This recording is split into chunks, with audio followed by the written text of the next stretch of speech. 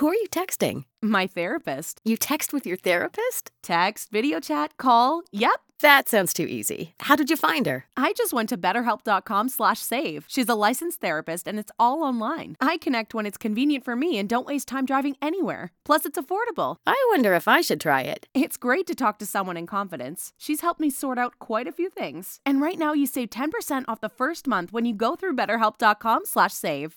BetterHelp.com/save. Got it. This year, love looks a little different. We're still gathering. We're just doing it virtually. And we're still connecting. We're just doing it safely. So whether it's lighting candles over FaceTime, family dinner through Zoom, or opening gifts virtually, traditions can keep us close, even when we can't be together. Stay safe, stay connected, think big, and plan small this holiday season. Let's save lives, Columbus.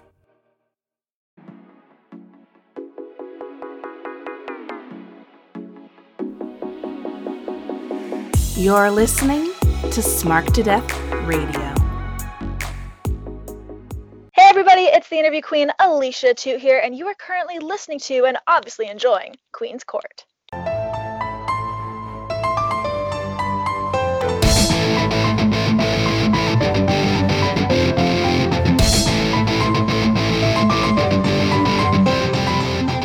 All right, everyone, welcome to this week's episode of Queen's Court with your girl, the Queen of NE, right here on Smart to Death Radio. And y'all, this one has been in the works for a while, since like May, and I'm really excited about it. I'm so honored that these gentlemen are here. It's a little New England love. It's a little meat love of that grill. Things are going to get hot and flaming as my favorite meat boys are in the house with all of their magical creations and awesome insight. I have Sul and Murph. Meat boys, you're in the castle. Hello. All hail the queen. Welcome. Well, I appreciate that. I'm so pumped that you guys are here to talk some SummerSlam with me. Absolutely. It obviously broke our hearts when the Rona stole SummerSlam from the TD Garden. So, I figured getting into the court is the closest that we'd be to greatness. Well, I don't disagree. But also very sad because, yes, we were supposed to be at the Garden watching this awesome show, and I'm super sad about it. But while it wasn't in the Garden, it was in the Thunderdome.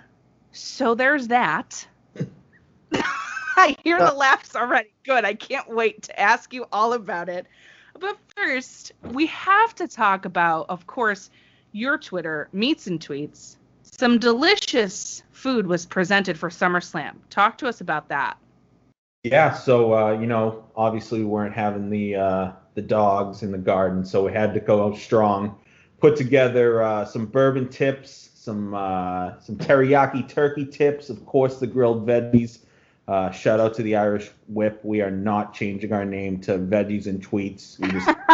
We just have to have a well-balanced plate, or else our moms would yell at us. True. But no, it ended up coming together, even though we were in the middle of that torrential downpour. The grill was still going strong, and when all was said and done, filled up on a couple of pounds of tasty meat.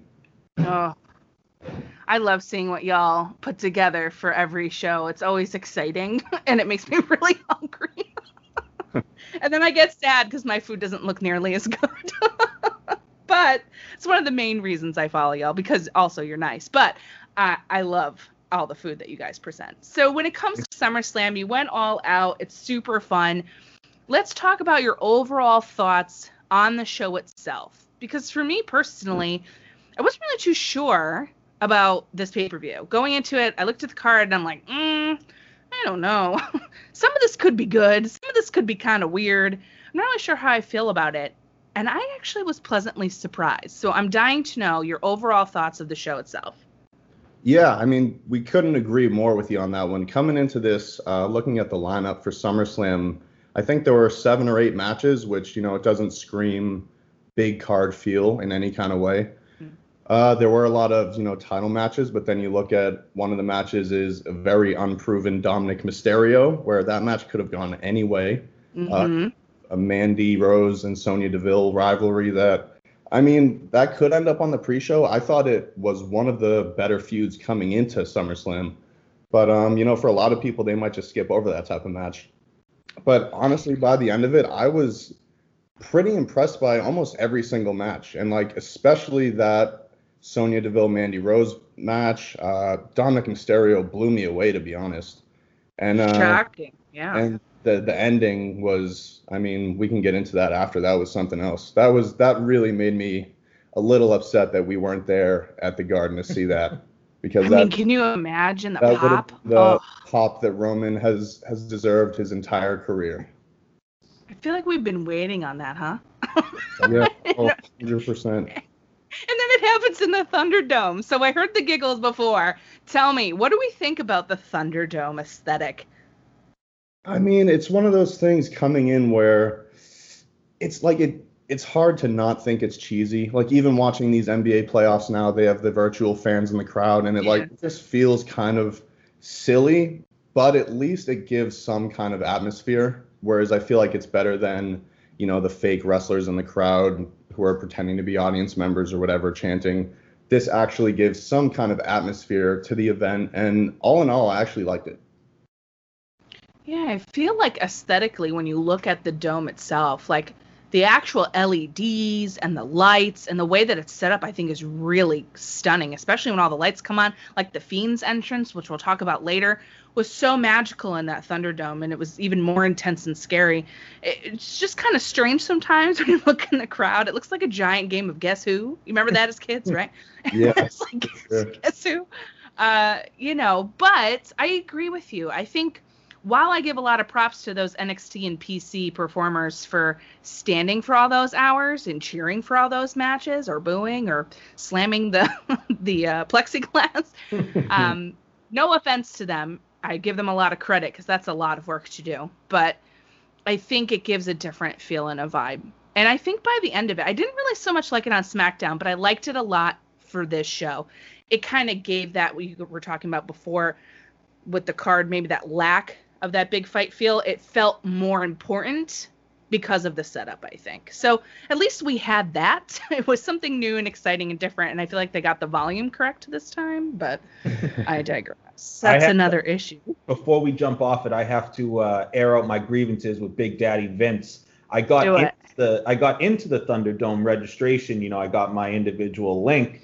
I had my call time of 9 p.m. I was set up, ready to go, and then all of a sudden I click in and it tells me they're already at capacity. So Vince, you got to make it up to me. I'll be in the Thunderdome for Payback, wherever you want, but I just wanted to get in and sit next to my boy Pikachu and Baby Yoda. Listen, the fact that Pikachu was front and center made my night. It was really exciting. And I don't blame you. Vince, give him some justice. Yeah. Also, Payback is in a week. That's weird. It's very, very weird. I don't know about that. But anyway, I digress. So we'll get you some justice at Payback. But as we roll into the SummerSlam show, don't really want to talk about the pre-show too much, but we do have to give a nice shout out to our girl Renee Young as her final, her last hurrah, as she said. That was her final WWE show, and she's out. Weird, Renee's leaving, but also she's been there for 8 years, and that's a long time in the wrestling business. Yeah, I was, when I was reading that today, that, her post on Instagram that this November would have been 8 years. And of course, in this internet age, you can get up and look at her whole career. That was basically her first real job, so to speak, Mm-hmm. And she, cut her teeth getting right into, I think she came in October 2012, and she was right on the Survivor Series kickoff show by November. So she's a hot ticket, and they'll definitely miss her. She was a trailblazer for a lot of the women that you see on TV today, and obviously getting the chance to be on commentary and killing it there and dominating, talking smack. She will be sorely missed. Yeah, I'm a little sad that she's leaving, but also it's going to be cool to see who kind of steps in to this very vacant and large shoes that Renee's leaving behind. But she's definitely a hot commodity, and I'm excited for whatever it is she does next. And I thought her post was really heartfelt. So big thank you to Renee Young. I thought it was a really nice thing that they did for her on the kickoff show and all over Twitter. They did an appreciation thing for her, and I thought that was very nice. There was a match with Apollo Crews and MVP. Blech, whatever. Apollo won. That's how I feel about MVP. Just an FYI, in case you didn't know. Now you know. But that's that business. So I'm hoping we're done with that and they can go like on Raw Underground or something. Me too. But let's talk about the actual meat of the card. The 3 hours and 5 minutes. Okay, so real quick. I'm loving the silver lining of this COVID era are these short freaking pay-per-views. It's the best ever. Completely agree. Absolutely. Like, how late have we stayed up all the time? And especially our poor friends in the UK, all the time for these, like, 5 to 7 hour shows. Oh, this 3 hour thing, it's a gem. But we had a packed card, lots of stuff going on. We had Bayley versus Asuka for the SmackDown Women's Championship. With the Street Profits versus Andrade and Garza. Was Zelina, of course, for the Raw Tag Team Championships. Mandy versus Sonya and what was supposed to be hair versus hair, but turned into a no DQ loser leaves WWE. We had Seth Rollins with, of course, Buddy Murphy, which I will always call him Buddy Murphy, sorry. And Dominic Mysterio with, of course, his dad, Ray. Asuka versus Sasha for the Raw Women's Championship. Drew McIntyre versus Randy Orton for the WWE Championship. And, of course, The Fiend, Bray Wyatt versus Braun Strowman for the Universal Championship and a Falls Count Anywhere.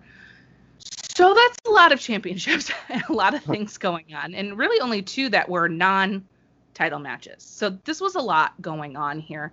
But the first match to open up the show, which I thought was really smart, was Bayley versus Asuka. And, of course, Bayley came out with Sasha because what else would they do? They're a team. And this was for the SmackDown Women's Championship. Now, what I think is really cool about this match, you guys, is you can tell the chemistry that Bayley and Asuka have. They've had it since NXT. It's apparent now. They're just older and a little bit different. I think it was really fun match. Not my favorite of the 2 women's championship matches, so that's interesting. But I thought it was actually pretty solid. I think it was a good kind of notch on their championship belts between these 2. I think that they had the excellent chemistry. Very little that was kind of like clunky or out of place. I thought the rest was really good. They jam-packed their time, which was, I think, about just under 12 minutes, which didn't really feel that way until I looked later and saw that. Mm-hmm. But I thought the storytelling in here was perfect for the setup for the second match later. So what did y'all think about Bayley versus Asuka? Yeah, absolutely agree with you. I love that they started the card off with this match, obviously considering that Asuka had the duty of 2 matches on the night. And it's one of those things looking back. I mean, we've seen this before with wrestlers performing double duty on big cards with people like Seth Rollins, Becky Lynch, Daniel Bryan did it at WrestleMania 30, Chris Jericho when he became the undisputed champion. And the point being, all these names are like the cream of the crop top wrestlers. So the fact that they're giving Asuka this chance to perform this match, I think really shows that they really have a lot of faith in her to really carry 2 championship matches. And, I mean, when it comes to Bayley, she's just, as you said, she's so smooth. She's about as reliable as it gets with a female worker. You know, a lot of people always say with people like Sasha Banks, that she gets injured often. She's reckless. Nia Jax, obviously reckless. I like to compare Bayley almost to a John Cena in the aspect of not that she was this eternal babyface, but that she's just this super reliable, always gets the job done in the ring, just top level performer. And when you put her in there with pretty much anyone, you're going to get a great match. And when you put her in there with Asuka, who's one of, if not the best wrestlers in the company, you're going to get a great match. And I do agree that this wasn't, the best match I've ever seen, but there were very little things wrong with it. Yeah, I love what you said there about Bayley. And honestly, I think in this COVID era, Bayley, Sasha, and Asuka have really carried basically almost every single show. And Asuka, whether she's dancing down the ramp or hanging out in the ring, kicking butt, or if she's on commentary, one of the best things ever. She's just so versatile. And you're right, this puts a lot of faith in her from the company to say you're going to be in these 2 title matches. They've pushed her really hard during this COVID era, and I really like that. And they've relied on their 2 of the 4 horsewomen in Bayley and Sasha. So I think this has been a beautiful night and showcase to kind of cap off this COVID era, which we're still in, by the way. I hate to break it to all y'all, but we're still here. But I think that they've done a great job on this show of showcasing just how important these 3 female wrestlers are. And Asuka's one of the best in the whole wide world. So you just have to love it. Oh, sorry. I was just going to say, I mean, as far as the storytelling aspect, the way, they had Sasha interfere there at the end to set up the later match, and the way she ran in and roughed Asuka up at the end, it really, makes you wonder, is Asuka just going to lose both matches? Is she going to be able to pull it off? It gives you something to kind of to chew on there going on to the second match. Yeah, absolutely. And I thought commentary did a great job too of kind of setting up what's going to happen later. They always Corey always likes to say, her supposed best friend, Sasha Banks, right? He likes to sow that discord.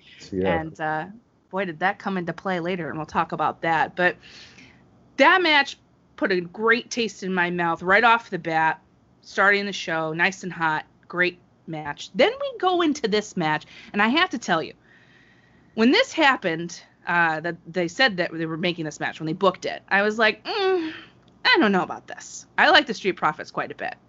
I'm not sure how I feel about Garza, and I'm not really sure how I feel about Andrade anymore either. I like Zelina. I think she does good for what she's supposed to do. But I think the best part of it for me, no lie, was having Kevin Owens and Samoa Joe on a commentary team. It's my favorite.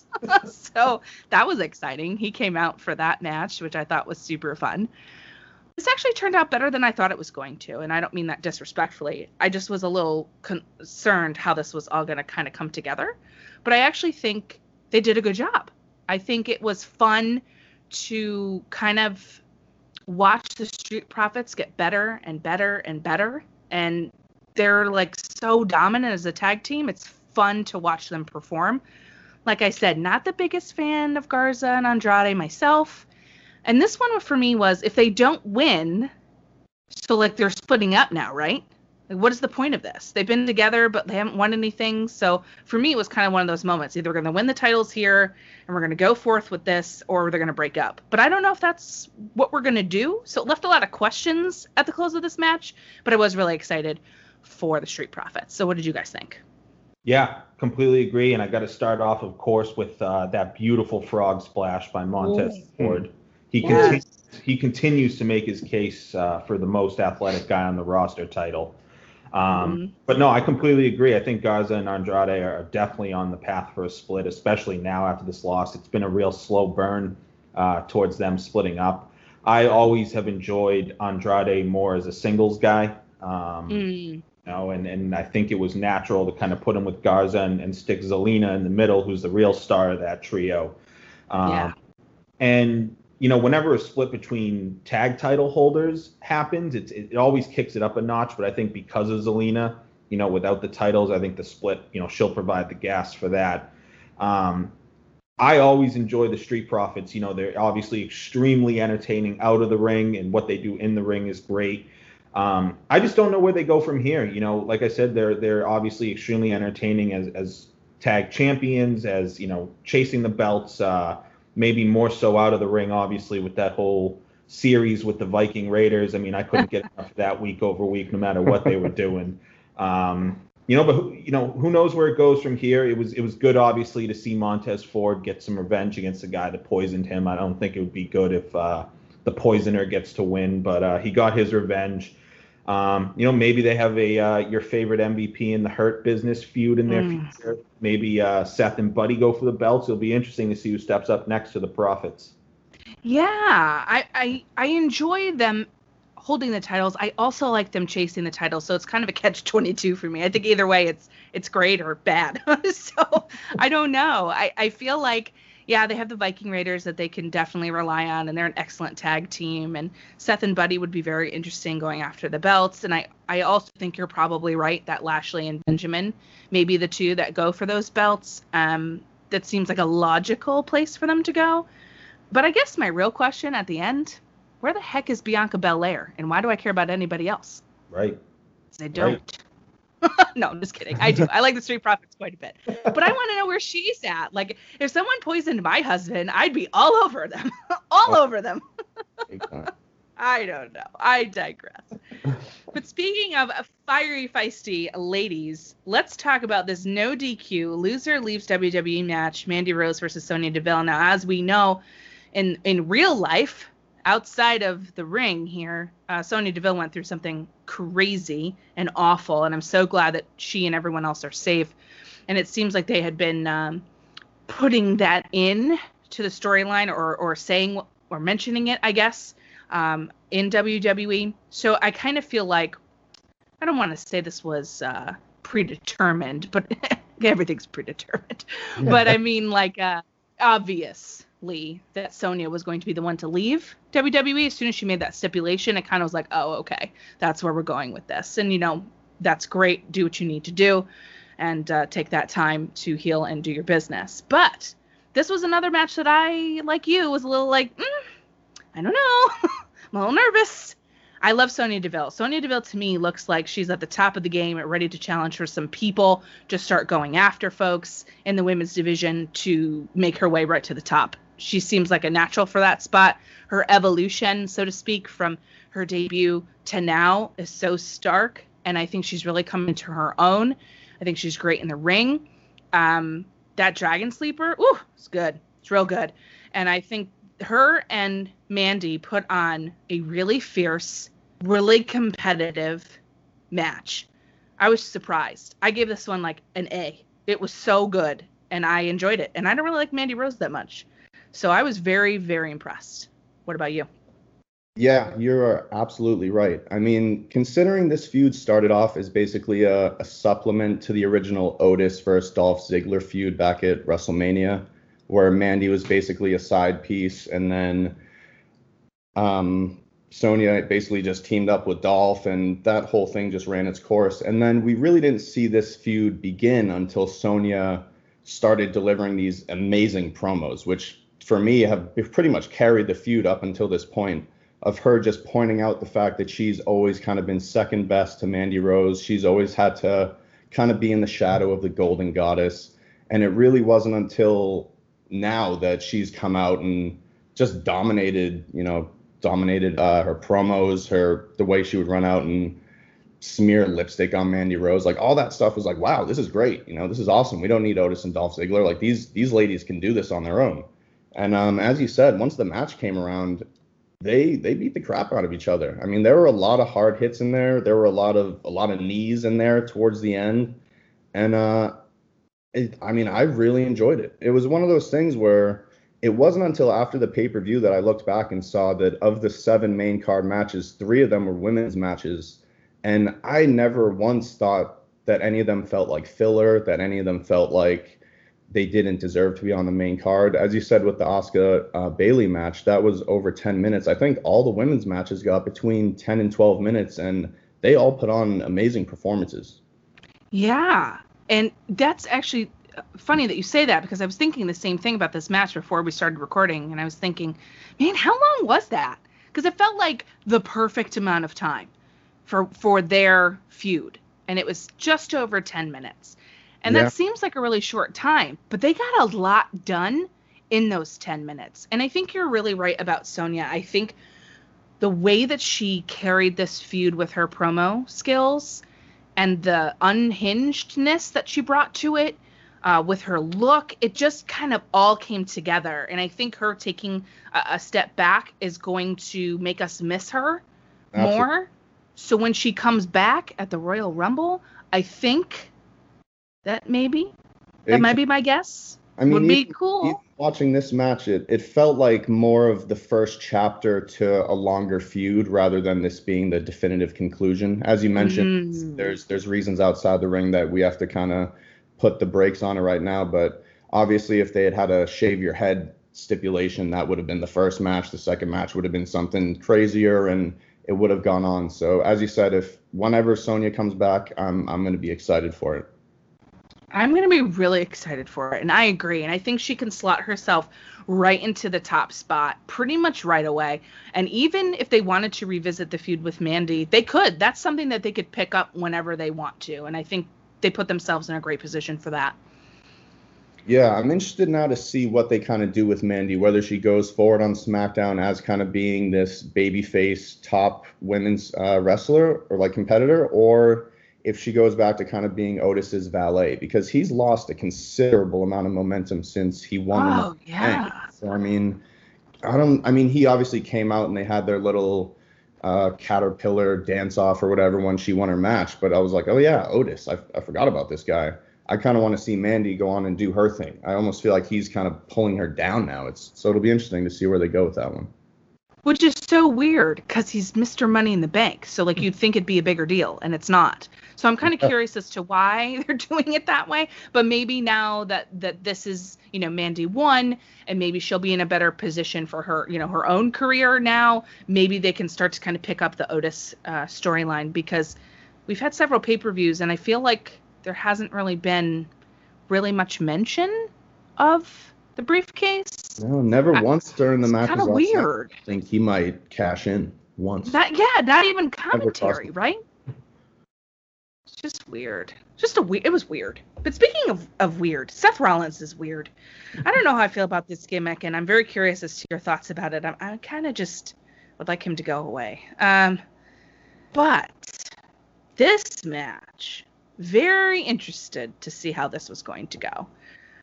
I like that emotional storytelling, right? So you got that sinister, weird Seth Rollins, right, putting a beat down on Ray's son, and you get so much of that connection and draw into that. And I think they did that very well in the build and also in this match.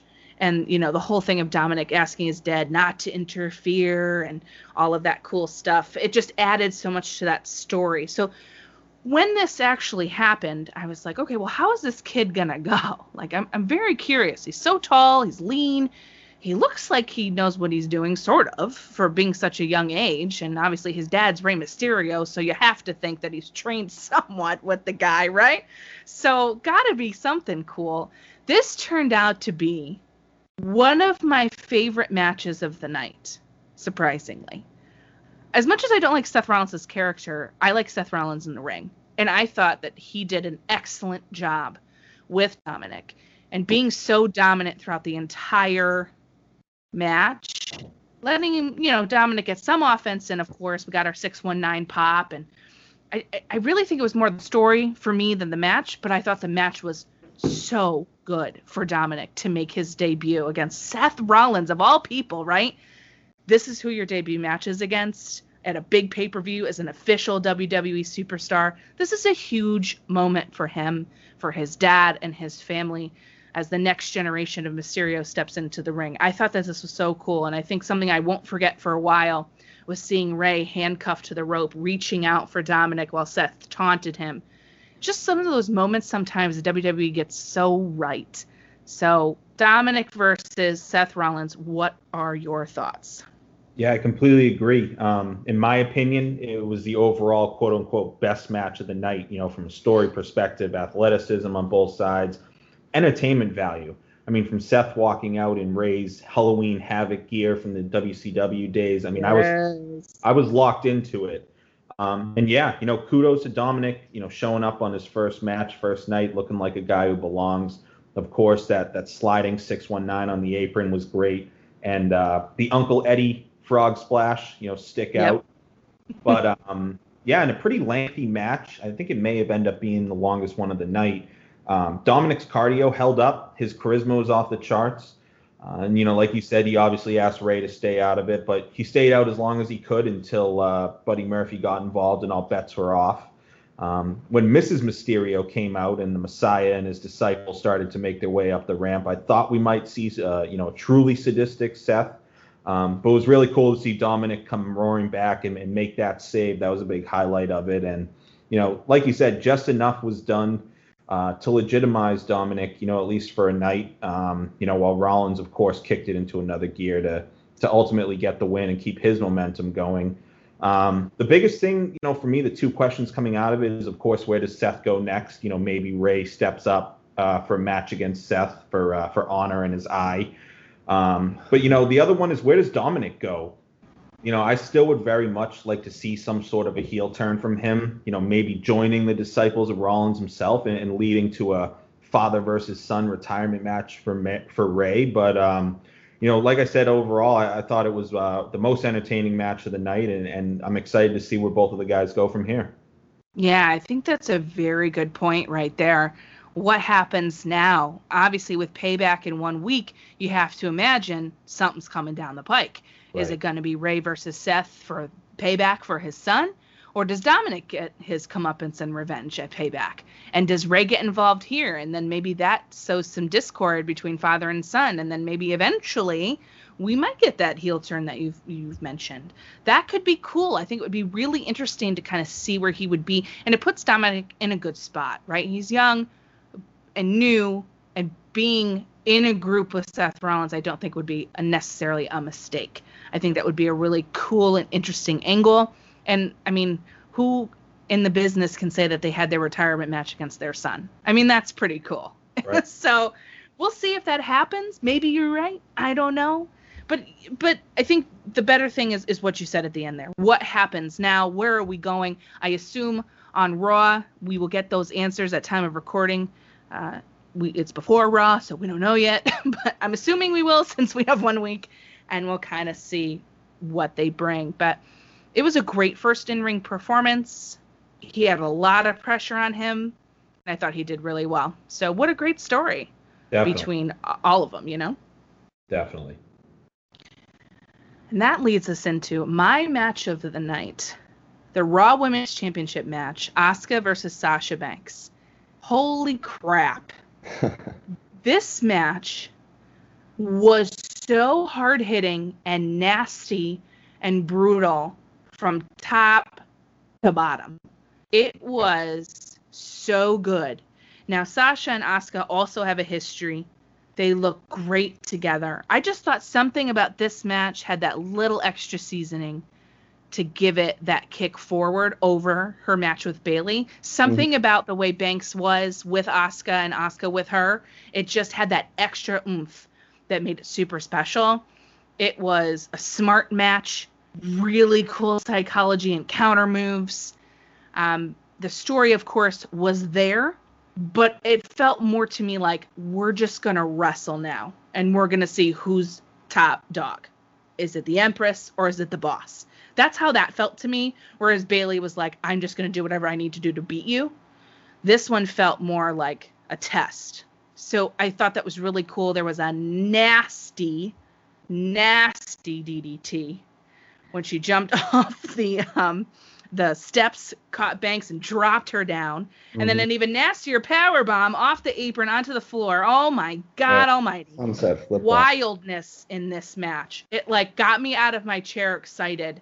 That's the kind of women's match I want to see. And actually any match in general. If you can get me that into it, I'm here. This was super fun. But the story that picked up from the Bayley match was Sasha in the Asuka lock, calling for Bayley. And what does Bayley do? Not a damn thing. And the Boss loses, and Asuka becomes your new Raw Women's Champion. Oh boy. Here we go. What do we think about this one?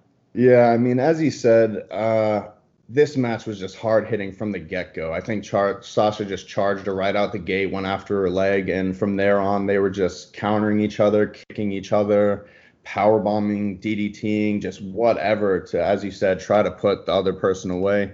Whereas the Bayley match was nice and smooth, this was a fight. This was a brawl, and these two girls brought it. And I agree with you. This was, if not the match of the night, I mean, it was one of definitely the most entertaining matches of the night, because in 12 minutes, these girls just went nonstop, and I had a blast the whole time. And as you said, the ending of that match was just, the storytelling was beautiful. The way it called back to the first match, the way you had Sasha calling for Bayley and Bayley not being there, and then Sasha sitting there with just her one belt looking all sad. And yeah, you got to wonder where they go from here. And it's one of those things where before the match, we had thought either Bayley or Sasha was going to lose one of their belts. We just couldn't figure out which one. We actually thought Bayley would. But looking at it now, it makes so much more sense for Sasha to lose her title, because this lets Asuka take the Raw Women's Championship, go to Raw where she has an unfinished feud with Nia Jax. Their last pay-per-view match, I think, ended in a count-out, which was kind of weird. She has Shayna Baszler over there. She has Bianca Belair over there, as you mentioned. So a lot of potential challengers over there, whereas now Sasha can come over to SmackDown, possibly lose the women's tag team titles and get this feud kicked off with Bayley for the SmackDown Women's Championship that we've all been waiting 5 years for since NXT Brooklyn. Yeah, that's it right there. That's the story of where they're ultimately going to. And I hope they draw it out. I hope they make us wait and it gets even more tantalizing, because they've been teasing it and then they pull it back and then they tease it again and then they pull it back, and now they teased it here with Sasha losing. And I do feel badly for her. Every time she wins a championship, she can never successfully defend it, and that's a huge bummer. It's a tough pill, right? It's a tough pill to swallow for her. But Asuka getting this championship, like you said, perfectly makes sense, right? So much more for her to do over there on Raw. Whereas now Sasha and Bayley can defend the tag titles.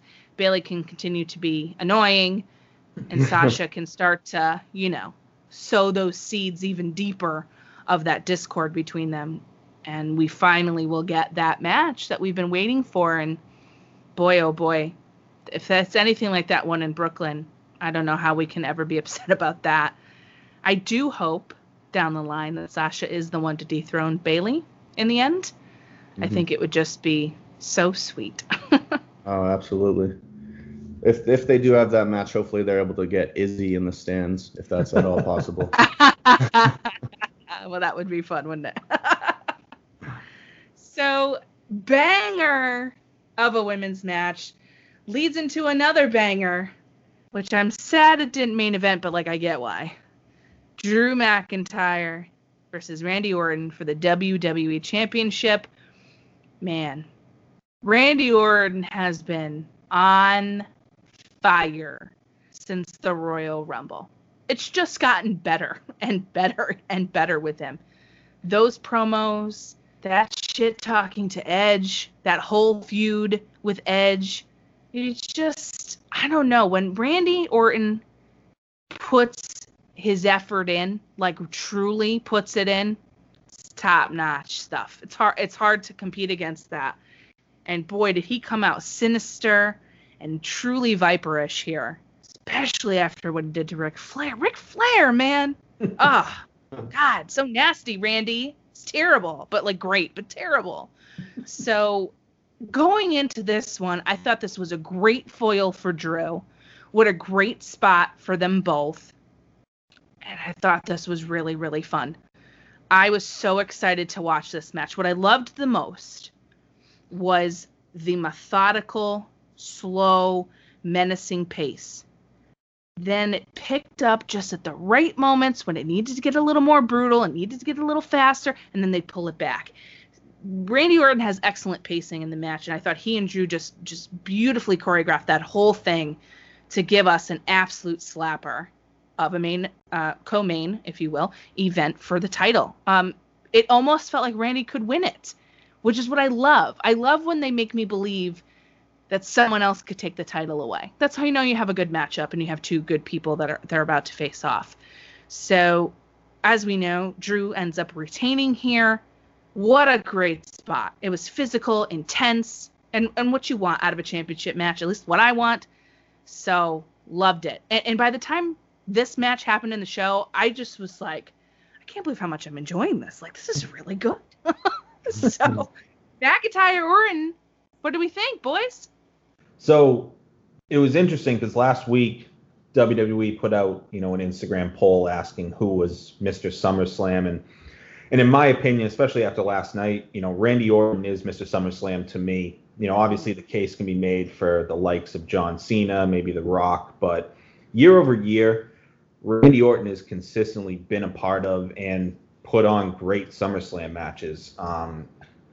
On the other side, I've really liked Drew's championship matches. They haven't really been the standard get beat down for 75% of the time and then, rally for the win at the end. Mm-hmm. Like you saw last night, both guys dished out 50% of the punishment. I was pulling really hard for Randy to win this one because I've loved the return of the Legend Killer, from the Royal Rumble through WrestleMania to now. I thought it was finally time for that 14th reign. He was taking out all these legends again. He, took out Ric Flair, R.I.P. in peace, Ric Flair's nether regions. Oh. But what I didn't see coming, and I ended up finding pretty cool about the match, and will probably open the door to a rematch, is that neither guy hit their finisher. There wasn't one finisher successfully completed in the match. And, like we said, Drew won it with a roll-up. And I can easily see, again, at the time of taping right before Raw, I would love to see Randy cutting one of his very, very improved promos year over year tonight about how if he hit the RKO, things would have been different. And, of course, with Payback 6 days away, we just might see that. Oh, I'm here for it, because what could be better cinematically, and if you're a fan of Randy Orton, to watch him dismantle Drew and hold that championship up at Payback. Holy shit. I'd love that it. Would be crazy. You could just see the smile on his face, and Randy Orton coming in and out every Monday, laying people out. It's hard to hate that. Not that I want Drew's reign to be cut short. I really like Drew as a champion, but there's something super sweet about a super evil Viper. So, oh yeah, it's good stuff. And wow, what a great match, and for your quote unquote major championship, because I don't really see the Universal Championship as quite the same, but they're trying, I guess. Which is where my skepticism came in for this. So, at the horror show, whatever that was, which was an actual horror show, did not like that at all, that pay-per-view. Woof. So they had this match, cinematic madness, and Braun went into the lake and turned out weirdo and turned heel sort of, kind of, and messed with Alexa Bliss, which is rude, and Bray. Now the Fiend coming out right again, and now they're going to have this match. And I was a little nervous about it because I didn't really like the last one. But this one was more, in the ring. So I'm like, all right, let's see how it's going to turn out. I honestly thought we were going to see Sister Abigail. I thought we were going to see some interesting, fun stuff with Alexa because of that. Nothing. Nothing with that. Okay. So I'm watching this match go on, and I'm a little confused about it. Gotta be honest with you. There were some good spots and some fun, but mostly the ending, I was like, oh, we're done. Oh, okay, it's over. What, how? It was 12 minutes. And I'm over here like, I'm sorry, what's happening? Why is this match so short? Why did it end that way? This was really weird. I just didn't really see it as like that was the time it was going to end, if that makes sense. Mm-hmm. Like, I know they exposed the wood. I get that. Okay, so we plant him with some Sister Abigails. But, like, I didn't think the match was going to be over. So when he counted the 1, 2, 3, I was like, huh? He's the monster among men's out because of that? Okay. And that's my problem with Braun's booking, right? They built him up to be this unstoppable, like, unmovable force, and nothing ever happens. Okay, so cool. Fiend got the belt. Great. I'm excited about that. So the match was bleh. The ending, though. So all of a sudden you see this man in black running up, and you see a spear. And I'm like, oh my God, it's Roman Reigns, who I was shocked to see back. And that was their tagline, right? You won't see it coming. Yep. I had a feeling it might be him. But, like, with his health issues and COVID, I was thinking, well, maybe he'll stay away a little longer. Right. Oh, no. He came back, fresh whitened teeth, slim and trim and mean, and wearing this great shirt. And he starts saying, you're a freak in a mask, and I run this bitch. And, like, wow. It was a different Roman that we've been clamoring for, as you said at the top of this show. Fiend Strowman, and ultimately the ending with Roman returning. What do we think? Yeah, I mean, that Roman ending, we had actually tried to make a little you'll never see it coming prediction. We thought a heel John Cena would return and be the leader of Retribution, but that was a little too far-fetched. But we definitely didn't see a Roman coming back, as you said, because of health issues, whatever. But I was just blown away by that. As you said, the match was ho-hum. Even coming into it, the whole inclusion of Alexa was just so like, is this because of Team Little Big, or is she supposed to be Sister Abigail? Like, what kind of angle are they going with? It seemed like that didn't really have anything going on. Honestly, when the match started with Strowman blowing over the Fiend through a barricade, then choke slamming him onto the announce table, hitting him with the stairs, and then hitting him with a power slam, and the Fiend kicked out at 1. I was like, oh, okay, the Fiend is going to win this match. Thank God. Right. And honestly, when he won, as ho-hum as it was when he did get that pinfall, as you said, I was just happy that it seemed like he finally restored things back to February before the Super Showdown when Goldberg won the championship off the Fiend that he never should have won, and then Braun took it off Goldberg at WrestleMania, and that whole period I think just should have never happened, and I think that Roman's return can just expunge all that, and we can just pretend now that the Fiend is back where he should have been, and Roman is back where he is now. Yeah, I totally agree with you on that one for sure. That Goldberg thing is like a blip on the radar I'd like to erase for sure. And I feel like a lot of us feel that same exact way as you just described. So, yes, please. I think never should have lost that title in the first place. No, thank you. But, a lot has to be said, too, about Braun. Braun stepped up into the Roman Reigns spot, right? Because when COVID happened, Roman had to go for health concerns, obviously. And, Braun stepped into that spot, if you will. And I just feel like that match was just kind of like, okay, Roman's back, so you can go away now. So that was a little like, ooh, in the booking. Yeah. So the match, bleh. But Roman, I'm glad he's back. I think if they're going to play him like they're starting to show us with that whole wreck everyone and leave motto, okay, woo, getting a little hot, getting a little heelish, a little bit heelish. I wouldn't say full heel, but heelish. I think it could be very interesting. So I'm curious to see where Fiend versus Roman is going to go. And I kind of hope they give it time to breathe and have a really good story. Because I feel like it'd be wasted if it was too soon. Yeah, for sure. I mean, for as it seems right now, Roman has the fans on his side. If he is a heel, I guess the Fiend is obviously a babyface, so it'll be interesting to see how they go about this feud. Yeah, for sure. SmackDown will be very interesting this week to kind of see how they play that all out as we move towards Payback. For sure.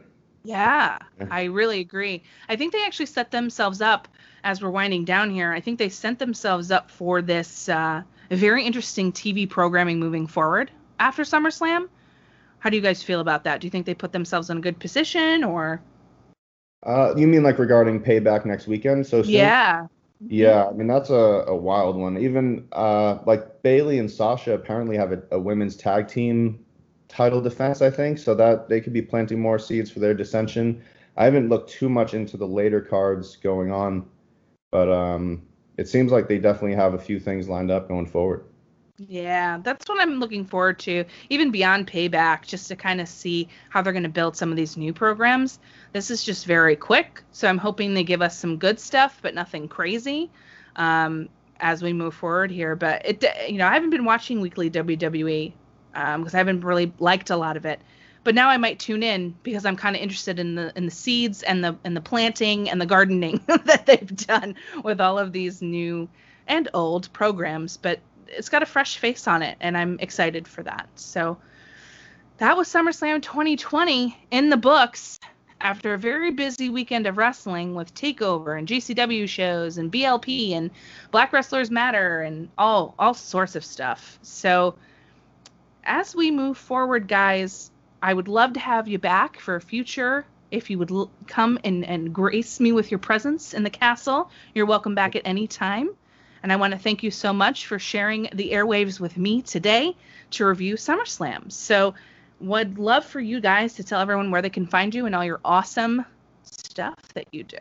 So we are on a COVID hiatus with the actual show with Meat Wednesday, but keeping up the Twitter game going strong. It's at Meats and Tweets. That's Meats, the letter N, Tweets, nice and simple. It's just pictures of meats and thoughts on the day. But yeah, no, we've really enjoyed this. We are forever grateful for the Queen allowing us into her court and finding out that we're not, we're leaving with our heads. We please the Queen. We serve at the Queen's pleasure. No beheading today, boys. Thank you. Well, yeah, you're welcome. So I appreciate you guys so very much for coming on the show. Like I said, you're welcome back anytime. Everybody, I've linked to, of course, in the tweet for this episode and in the episode description, so you can go hang out and see what all is going on with meets and tweets. And hopefully this COVID hiatus won't last too long, because I like listening to your stuff. So, well, we'll hope the Rona eases up for many reasons, but for that too. So thanks again, boys. Such a fun time. And for all y'all listening, enjoy the rest of your day and continue to be kind to one another.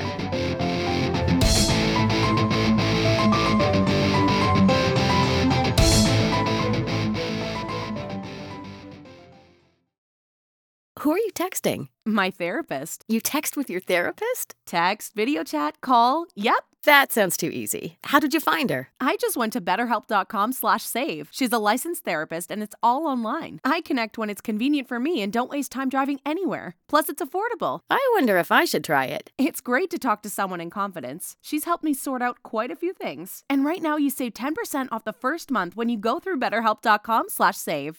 BetterHelp.com/save. Got it. This year, love looks a little different. We're still gathering. We're just doing it virtually. And we're still connecting. We're just doing it safely. So whether it's lighting candles over FaceTime, family dinner through Zoom, or opening gifts virtually, traditions can keep us close, even when we can't be together. Stay safe, stay connected, think big, and plan small this holiday season. Let's save lives, Columbus.